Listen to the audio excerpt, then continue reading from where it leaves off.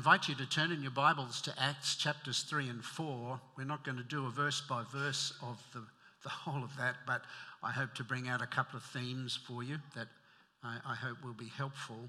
In particular, just as we begin, I want to read a section from the end of those two chapters.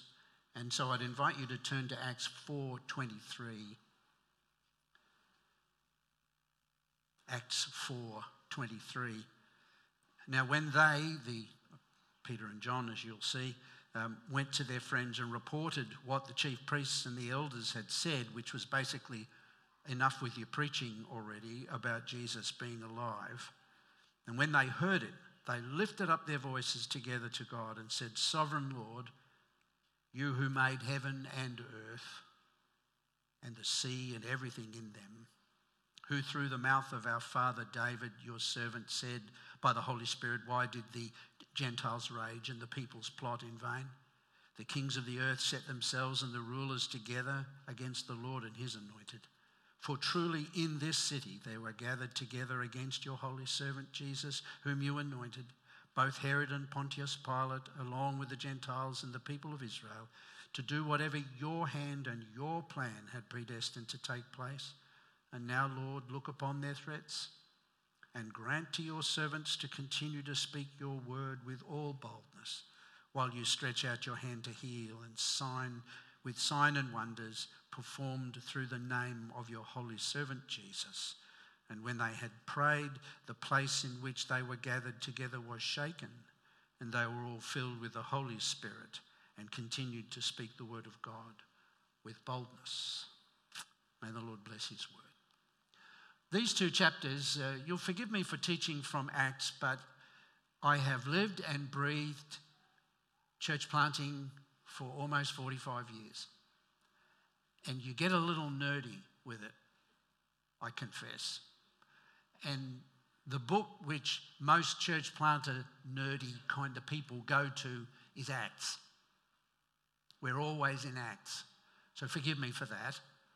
I guess the upside for you is, oh good, in a couple of weeks, normality will return, we'll be all right. May the Lord help you and sustain you through that. But Acts 3 and 4 are really interesting. Probably of all the book of Acts, this is one of the highlight ones for me. The church is, of course, only in Jerusalem at this time, but there's going to be a wider narrative breaking out from there, as we know. And so I thought we'd look at this couple of days, or a day and a bit. It was jam-packed with real big events. It was, in terms of ministry, it was fairly challenging. So it begins, if you look at chapter 3, with the healing of the lame man. Do you remember that? Healing of the lame man. Come on, all of those people who have the memory immediately in their heads. Silver and gold have I none. Anyone? There's a couple of people who are confessing. Obviously, the rest of you have been set free. So you're all right. But you remember singing it. He went walking and leaping. Anyway, there's that story. So 3 o'clock on day one of what we're looking at, 3 o'clock they're going to church, going to the prayer time, round in the temple. Beautiful gate. Through the beautiful gate, you cut a left into the Solomon's Colonnade. That's where all the prayer meetings were held. Not just one, it was a whole bunch of prayer meetings would be held.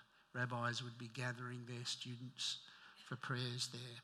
But of course, everybody at the gate knew that the people who went to the 3 o'clock prayer meetings were the one who took the Torah very seriously, and the Torah spoke about being generous to the poor. And so they would position themselves in the right place, the right time, and hope that some of those Torah-observant Jews would give them some money. Then, after the man is healed, there's a sensation. And from chapter 3, verse 11 to 26, there's this hubbub, there's people talking. What has happened here? I know this guy. I know what he's been doing. I know he's been at the gate. You know, there's a whole hubbub, big crowd. They're watching the guy. They're interested to see what's going on. And the interesting thing is that they get the opportunity to hear the gospel. Yeah. And I like the point that Sandy made earlier when he referred to the agelessness of this. You know, the gospel, Jesus said, Abraham saw my day. This has been an old story. I remember growing up, because I've been in church since I was 3 days old. Anyone beat that? Yes, anyway, I've been in church that long. And I know my parents, I can still hear them singing it. And they used to love their song because they were pastors too. And they would sing, "Tell me the old story. Tell me the old..." Anyway, you know it. I won't sing it because all the old young people in the place will go, "Gee, I'm so grateful we don't sing songs like that anymore." But it is an old story, and I like the way that Sandy drew our attention to that. I'm sure you did too. So there's this opportunity to speak the gospel. It's created by this sensational healing. And so, you go home, everybody's thrilled, wonderful Jesus. No, not so much, because Acts 4, verse 1 to 4 says they got arrested for doing it. I guess it was a struggle for people to understand what was going on. So they get arrested.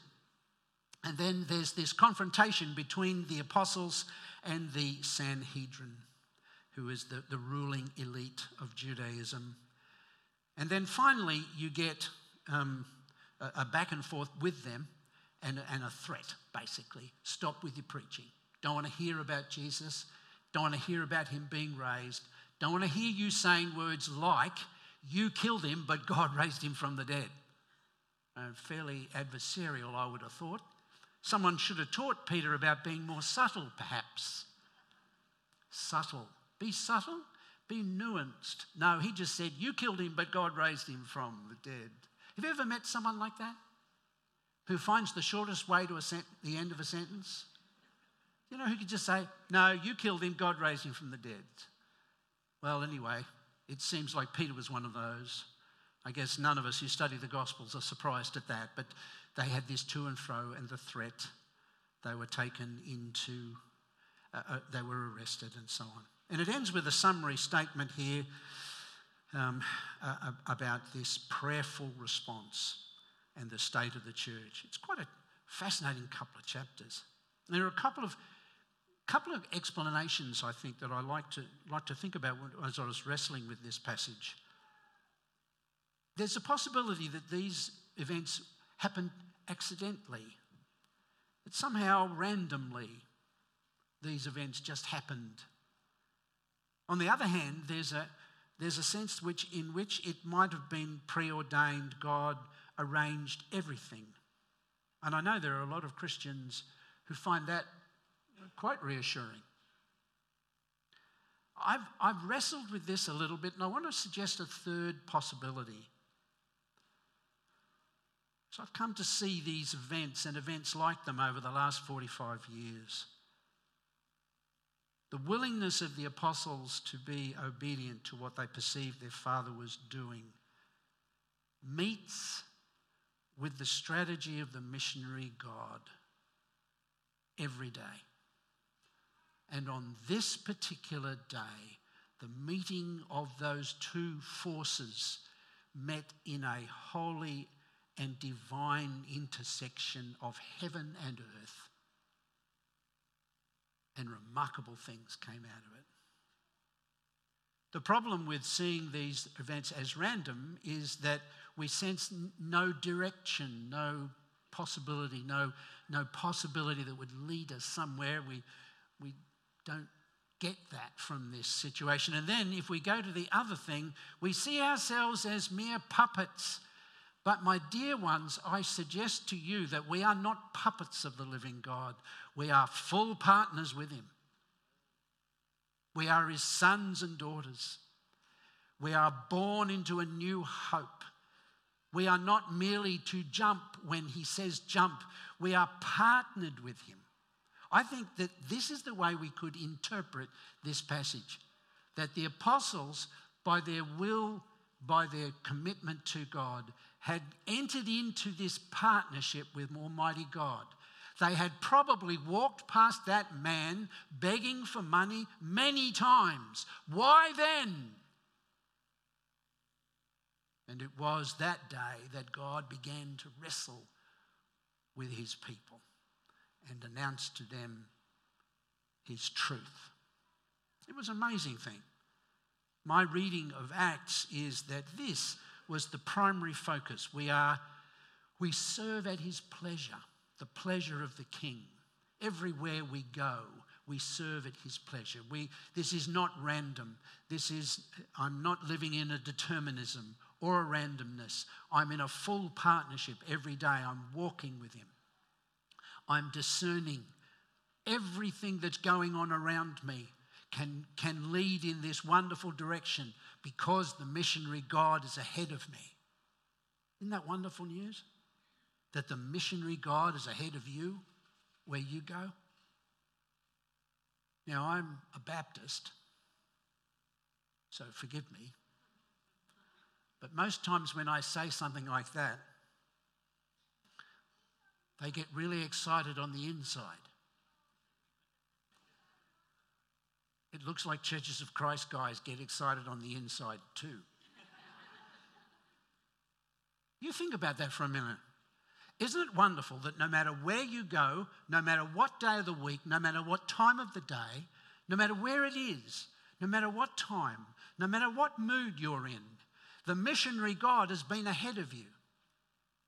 And if your will is devoted to him and you seek him out to do his will and his purpose, it's wonderful that some days you will have that wonderful moment in the intersection between heaven and earth where things change. It's what we live for. It's the best fun because we're partnered with the living God to change the world. Whenever I get a young man or a young woman and I pray with them, I'm always saying to them, come, help us change the world. Let's not leave it the way it is. Let's do something. We may not be able to do a lot, but we only have to be aware of what's right in front of us on any particular day and go into that divine intersection between heaven and earth where anything is possible because the missionary God is ahead of us. Isn't that wonderful? I reckon it is. I'm slightly enthusiastic about that. I think it's a good idea that every day of my life I have this opportunity. And we see this kind of thing, I think, in some of the language Jesus uses, just parenthetically, really quickly. How about some of these things that Jesus said? John 5:19, for example. Most assuredly I say to you, the Son can do nothing of himself but what he sees his Father do. For whatever he does, the Son also does in like manner. Isn't that good? You see the natural way Jesus lives his life in that intersection between heaven and earth. He's given up his glory. He's come to earth. He's in a human body. And yet he's in this intersection between heaven and earth where there's chaos, where anything's happening. And you ask the question, how did Jesus live in that area, in that intersection where there's chaos and uncertainty and you're living beyond your limits? What kind of things did he do? Well, there you got one of them. I see what my Father is doing. That's what I do. Again, John 5 verse 30, I do not seek my own will, but the will of the Father who sent me. John 6:38, I have come down from heaven not to do my will, but the will of him who sent me. John 8:28, I do nothing of myself, but as my Father taught me, I speak these things. John 12:49, I've not spoken on my own authority, but the Father who sent me gave me a command. It's the way he lived. It's the manner of our Master's life. John 14:10, the words I speak to you, I do not speak on my own authority, but the Father who dwells in me does the works. If someone who is described as the one from whom all things come will be prepared to live like that, how much more should we? In the chaos of living in that intersection between heaven and earth, where anything that happens is beyond our ability to fix. How do you live there? Doesn't matter how you live where it's safe and secure. That's pretty straightforward. It matters, though, where there's chaos, where there's uncertainty, where the things that you love aren't happening around you, where you're being ostracized simply because you love Jesus. We used to think that that could never happen in Australia, but those days are gone. It doesn't take too long now. How do you live there? That's how you live. Jesus comes and his manner of his life tells us a great deal of how you live in the intersection between heaven and earth. How you live where there's chaos, uncertainty, rejection, disobedience. And that is so valuable to us, I think. I think this intersection is chaotic. I remember years ago, I was in a taxi just outside Birmingham. Apparently that's how they say it there, Birmingham. And there was a road which is not unfamiliar to what you're seeing on the screen. Absolute chaos. How do you drive in that? And just a weekend or two ago, I had a colleague come down from Atherton. Sorry, not Atherton, Mareeba. Ever been to Mareeba? Not a big place, right? And he chose to get a hire car, which I urged him not to do, and drive from the airport out to the old Baptist College, which is now the QCCC place in Brookfield. You remember the spaghetti junction of roads just near on the north side? He got caught there. He drew over onto the painted part of the road and just stopped. It's not easy when you're driving where they only just got their first lights. So you can imagine what chaos he was facing. We used to, in this country, be living in a place under a Christendom model of understanding. The Judeo-Christian worldview was still the dominant worldview. There were others, but it was still the dominant one. But now, there's only chaos. We have no idea where some of the things we are fiddling with now culturally, where they're going to take us. We have no idea. How do you live in a place like that? How do you live where there's no apparent order? When you feel like you're out of your depth consistently? I think that Peter and John were aware of the changing nature of the culture they were living in. They were, I think, beyond their limits. We should not see them as being men at the top of their game. We should see them as young men who had just lost the most important person in their lives, then got him back again, only to see him leave. These were not men with training, with experience. These were not men who had all the things they needed to do the job. They were beyond their limits, and they were living in that kind of chaos. How do you live there? How do you live there? And so we see this passage, and we look at it and we say that's not determinism, that's not randomness either. That's something is happening in this intersection between God's holy heart and mind as the missionary God and those who love him and who are entering into that kind of confusion with a love for Jesus and a desire to serve him. And you can see it pop up in the passage. I'll give you a couple of examples. For example, we already know that the apostles they know they cannot heal by themselves, but there's that lame man and they know what they have. Suddenly they know what they have in that place. In the name of Jesus Christ of Nazareth, rise up and walk. I know what it's like to live where God heals, but you are not confident. You know, I remember we were in I was overseas in a missions trip and we were doing a ministry. We'd shared the gospel. And then I said to them, we're very happy to pray for anyone who is sick.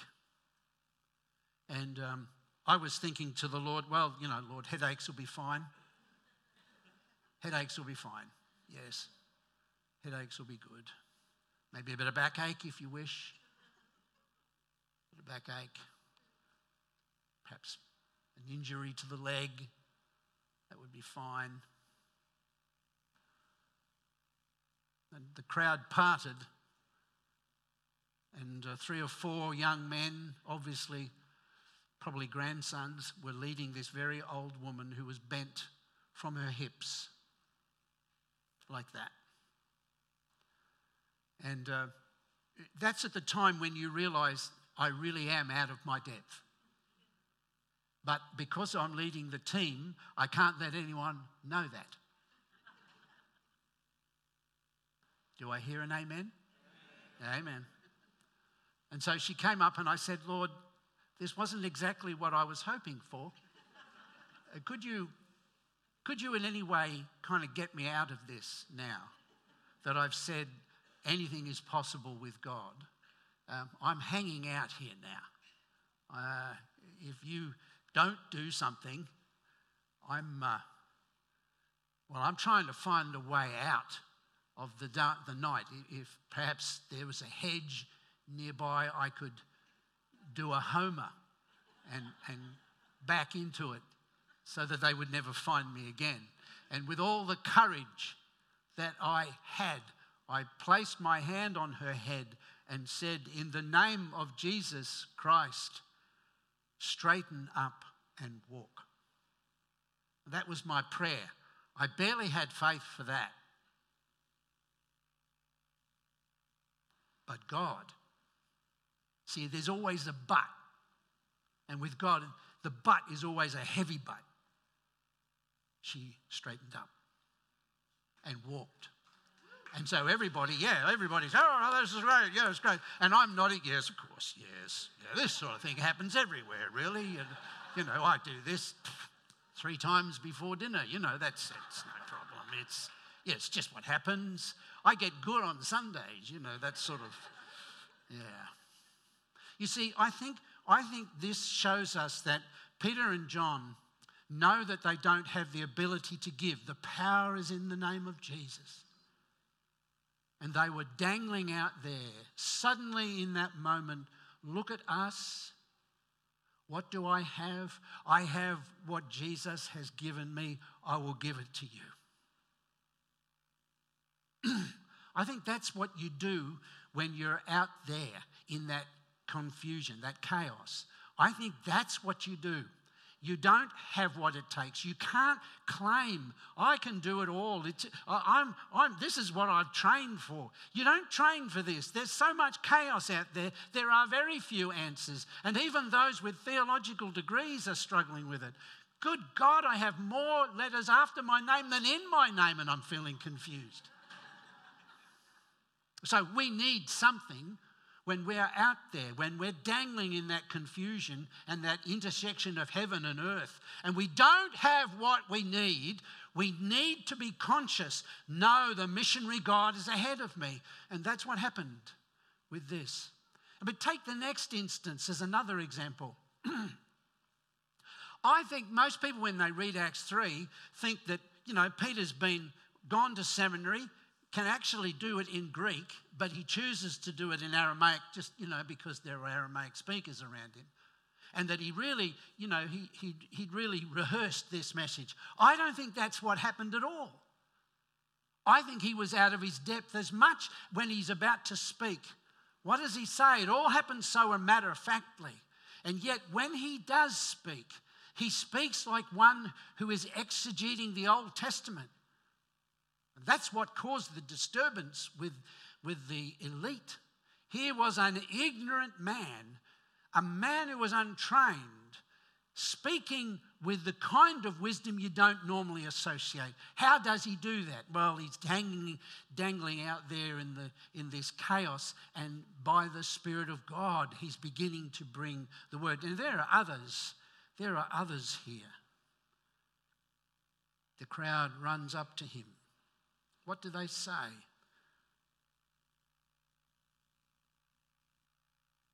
He preaches to them and they hear, God has raised up his servant Jesus to bless you in turning everyone away from your iniquities. When he runs into trouble, another example with the Sanhedrin, he seems to have what it takes. They don't find they can intimidate him. He is bold. The boldness is impressive because the scripture says in Acts 4:13, when they saw the boldness of Peter and John and perceived they were uneducated and untrained men, they marveled. Something was going on in them. And then, of course, you have that towards the end of chapter 4. The people prayed. They prayed and gave thanks to God. And then the Holy Spirit came again and the place was shaken. When you look at the end of the chapter and just right at the end where they talk about the community having all things in common, you and I both know how complicated and difficult that would be. How do you live in the chaos? Yeah, there are so many examples of it. Because what we're seeing is ordinary people filled with the Holy Spirit getting on with the business of living their lives. But every now and again, they are encountering some evidence of what the missionary God is doing ahead of them. And they begin to react with it. They begin to enter into what the missionary God is doing, just like Yeshua had taught them, just like he had modeled that. I do what I see my Father do. And they changed the way they looked at their life. Instead of seeing it just as me living my life, they were living their lives doing what they believed was right. And every now and again when they would spot what the missionary God was doing, they'd enter into it. And they would see transformation happen. It wasn't just ministry for the sake of it. It wasn't just being a Christian just by name. It was that everywhere they went, everything they did, they were entering into it with the possibility that the missionary God might show himself ahead of them. And if he did, they were in boots and all. If ever there was a time when Christians needed the sense and the eyes and the heart and the ears to sense where the missionary God was up to and what he was up to, it's now. We look around at the state of our country and we worry about it. We are concerned where culture is going. And my message to you this morning is don't worry where the culture is going. Worry what the Father is doing. We'll look for him and be involved in what he's doing. Be bold, be brave, not about confronting people for the sake of it, but about getting involved with what the Father, the missionary God, is doing ahead of you. As soon as you spot it, don't sit on the sideline. Enter into it. There you will see, in that holy intersection between heaven and earth, you will see the very thing you want to see.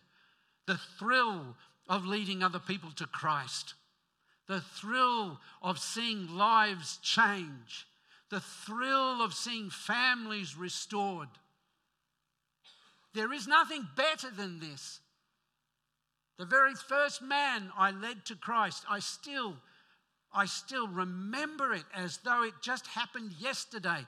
It was an extraordinary thing. If you had known him before he became a Christian, you would have said, that guy will never follow Christ.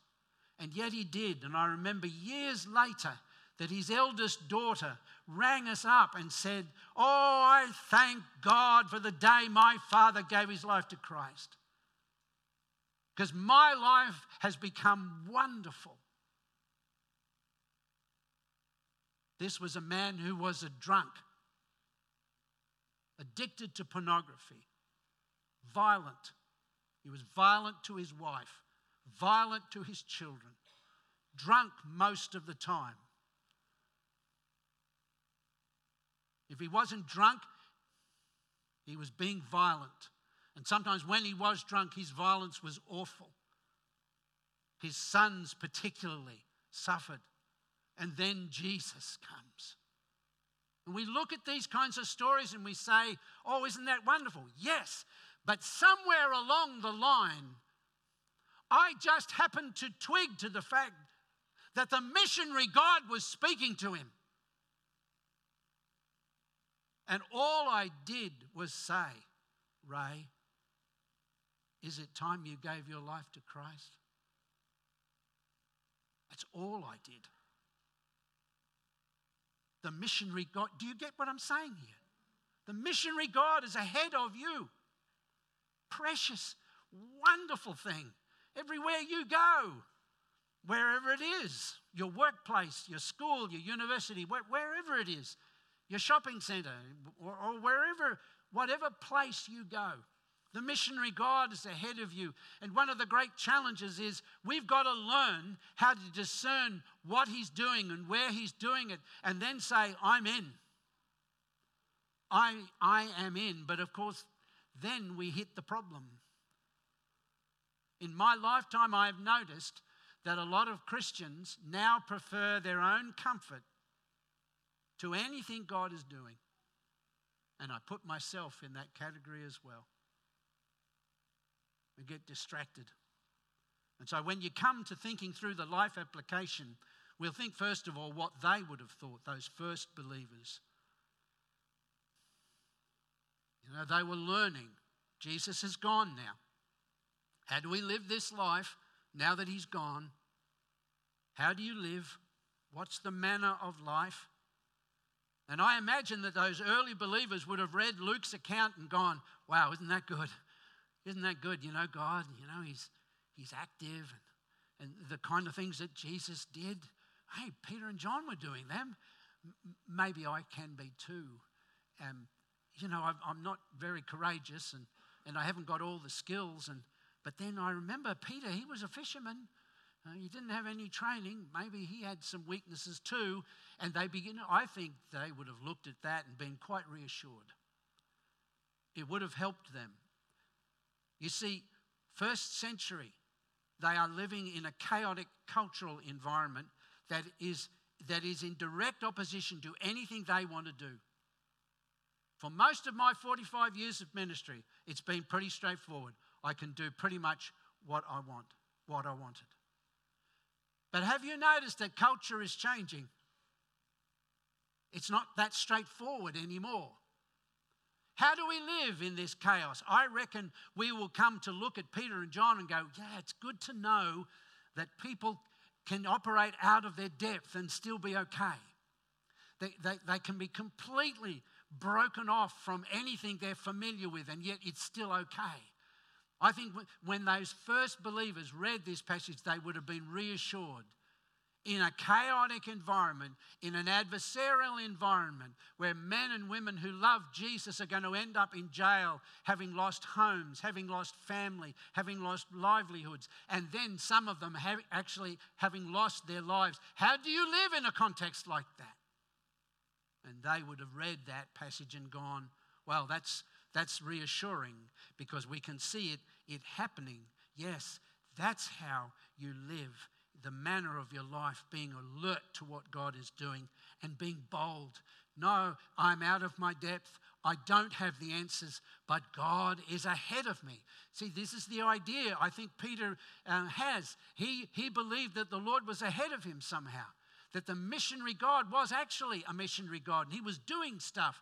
He could see it. He was beginning to discern it. Somehow when he looks at the guy that day begging for money, he knows this is the moment. I'm going to say the words that actually I don't want to say and I'm fearful to say, but I'm going to say it anyway. In the name of Jesus Christ, rise up and walk. I have nothing for you but what is possible in the name of Jesus. I think everybody in that first century, in the second century probably too, with all the persecution that they faced then, they would have felt that. They would have read that story and been very reassured. But here's my problem for us, because if we look at this passage, we're largely coming from a culture where you're quite free to worship. You're quite free to come along here. You know, in the second century, they didn't let new converts come to church. But simply because the government was always sending in plants to find out where the Christians were and then gather them all up. And they wouldn't let you come to church until they knew exactly who you were. And sometimes it would take 18 months before a new believer would get to come to church. Interesting day, eh? They take him to the discipleship class but not let him come to church. How do we live now? Because we're largely in a culture which is allowing us a fair amount of freedom. My guess would be that's going to change. There'll be some things that will happen in culture that will be quite demanding. How do we live? What could this passage say to us? The state of the church now is that we have most of us in the church are risk averse, and we are also high on a comfort kind of index. We want to feel comfortable. We want to feel comfortable. We want the will of God to be comfortable. We want the will of God to be convenient. And I'm talking to myself here. How easy it is as you go on in ministry and you get all this experience and you get respected because of your experience and your presentation. And everybody says, oh, he's a good guy, he's a good guy. It's easy to get comfortable. It gets so comfortable. We miss what God is doing in the earth. It's not going to be comfortable forever, friends. But somewhere along the line, we're going to have to actually put our big girl's blouse on and get out there.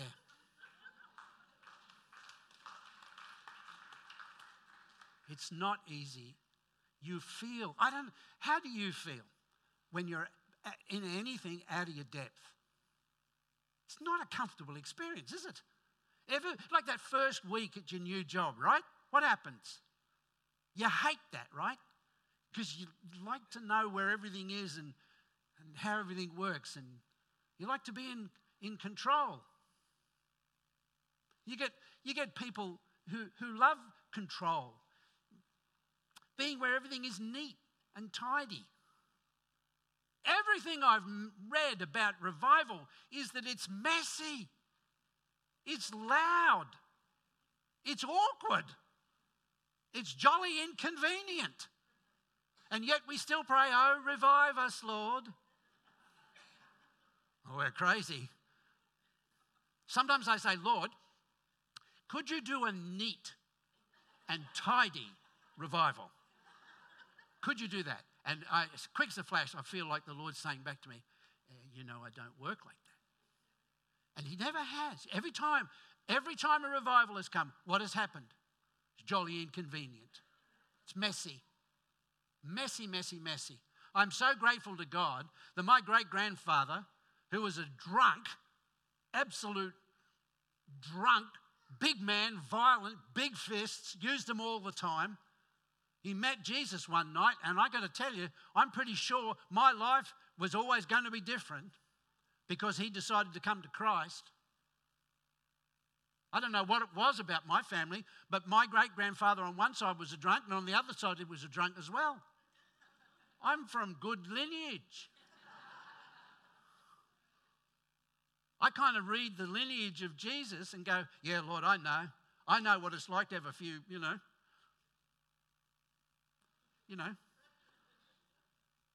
stories we don't talk about, funny uncles and all that sort of thing. Oh, dear friends. I think this passage is saying to us that the risk-averse faith, where we sit, where it's neat and tidy, where we understand the will of God in terms of what's neat and tidy, I think this passage calls to us and says, Jesus is saying, come, friend, let me send you let me send you. I need you to go. I can't promise you that it will be neat, and I can't promise you that it will be tidy, and I can't promise you that you'll know what you're doing. But I want you to go. And here's my promise. I'll be ahead of you. I'll be ahead of you. I think this passage calls to us to put aside being risk averse, to put aside being fearful, to rise up in our faith and say, well, I don't have all the answers. I don't have all the skill. But my God who has called me is ahead of me. Let us pray.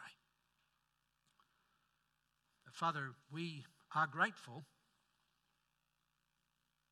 We are grateful for the idea that you are the missionary God who is ahead of us.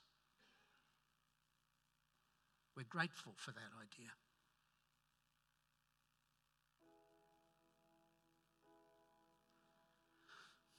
We're grateful because it means that the big deal isn't about us. The big deal isn't about our gifts or our calling or our training or our ability or our confidence. The big deal is about you and your faithfulness, your loving kindness.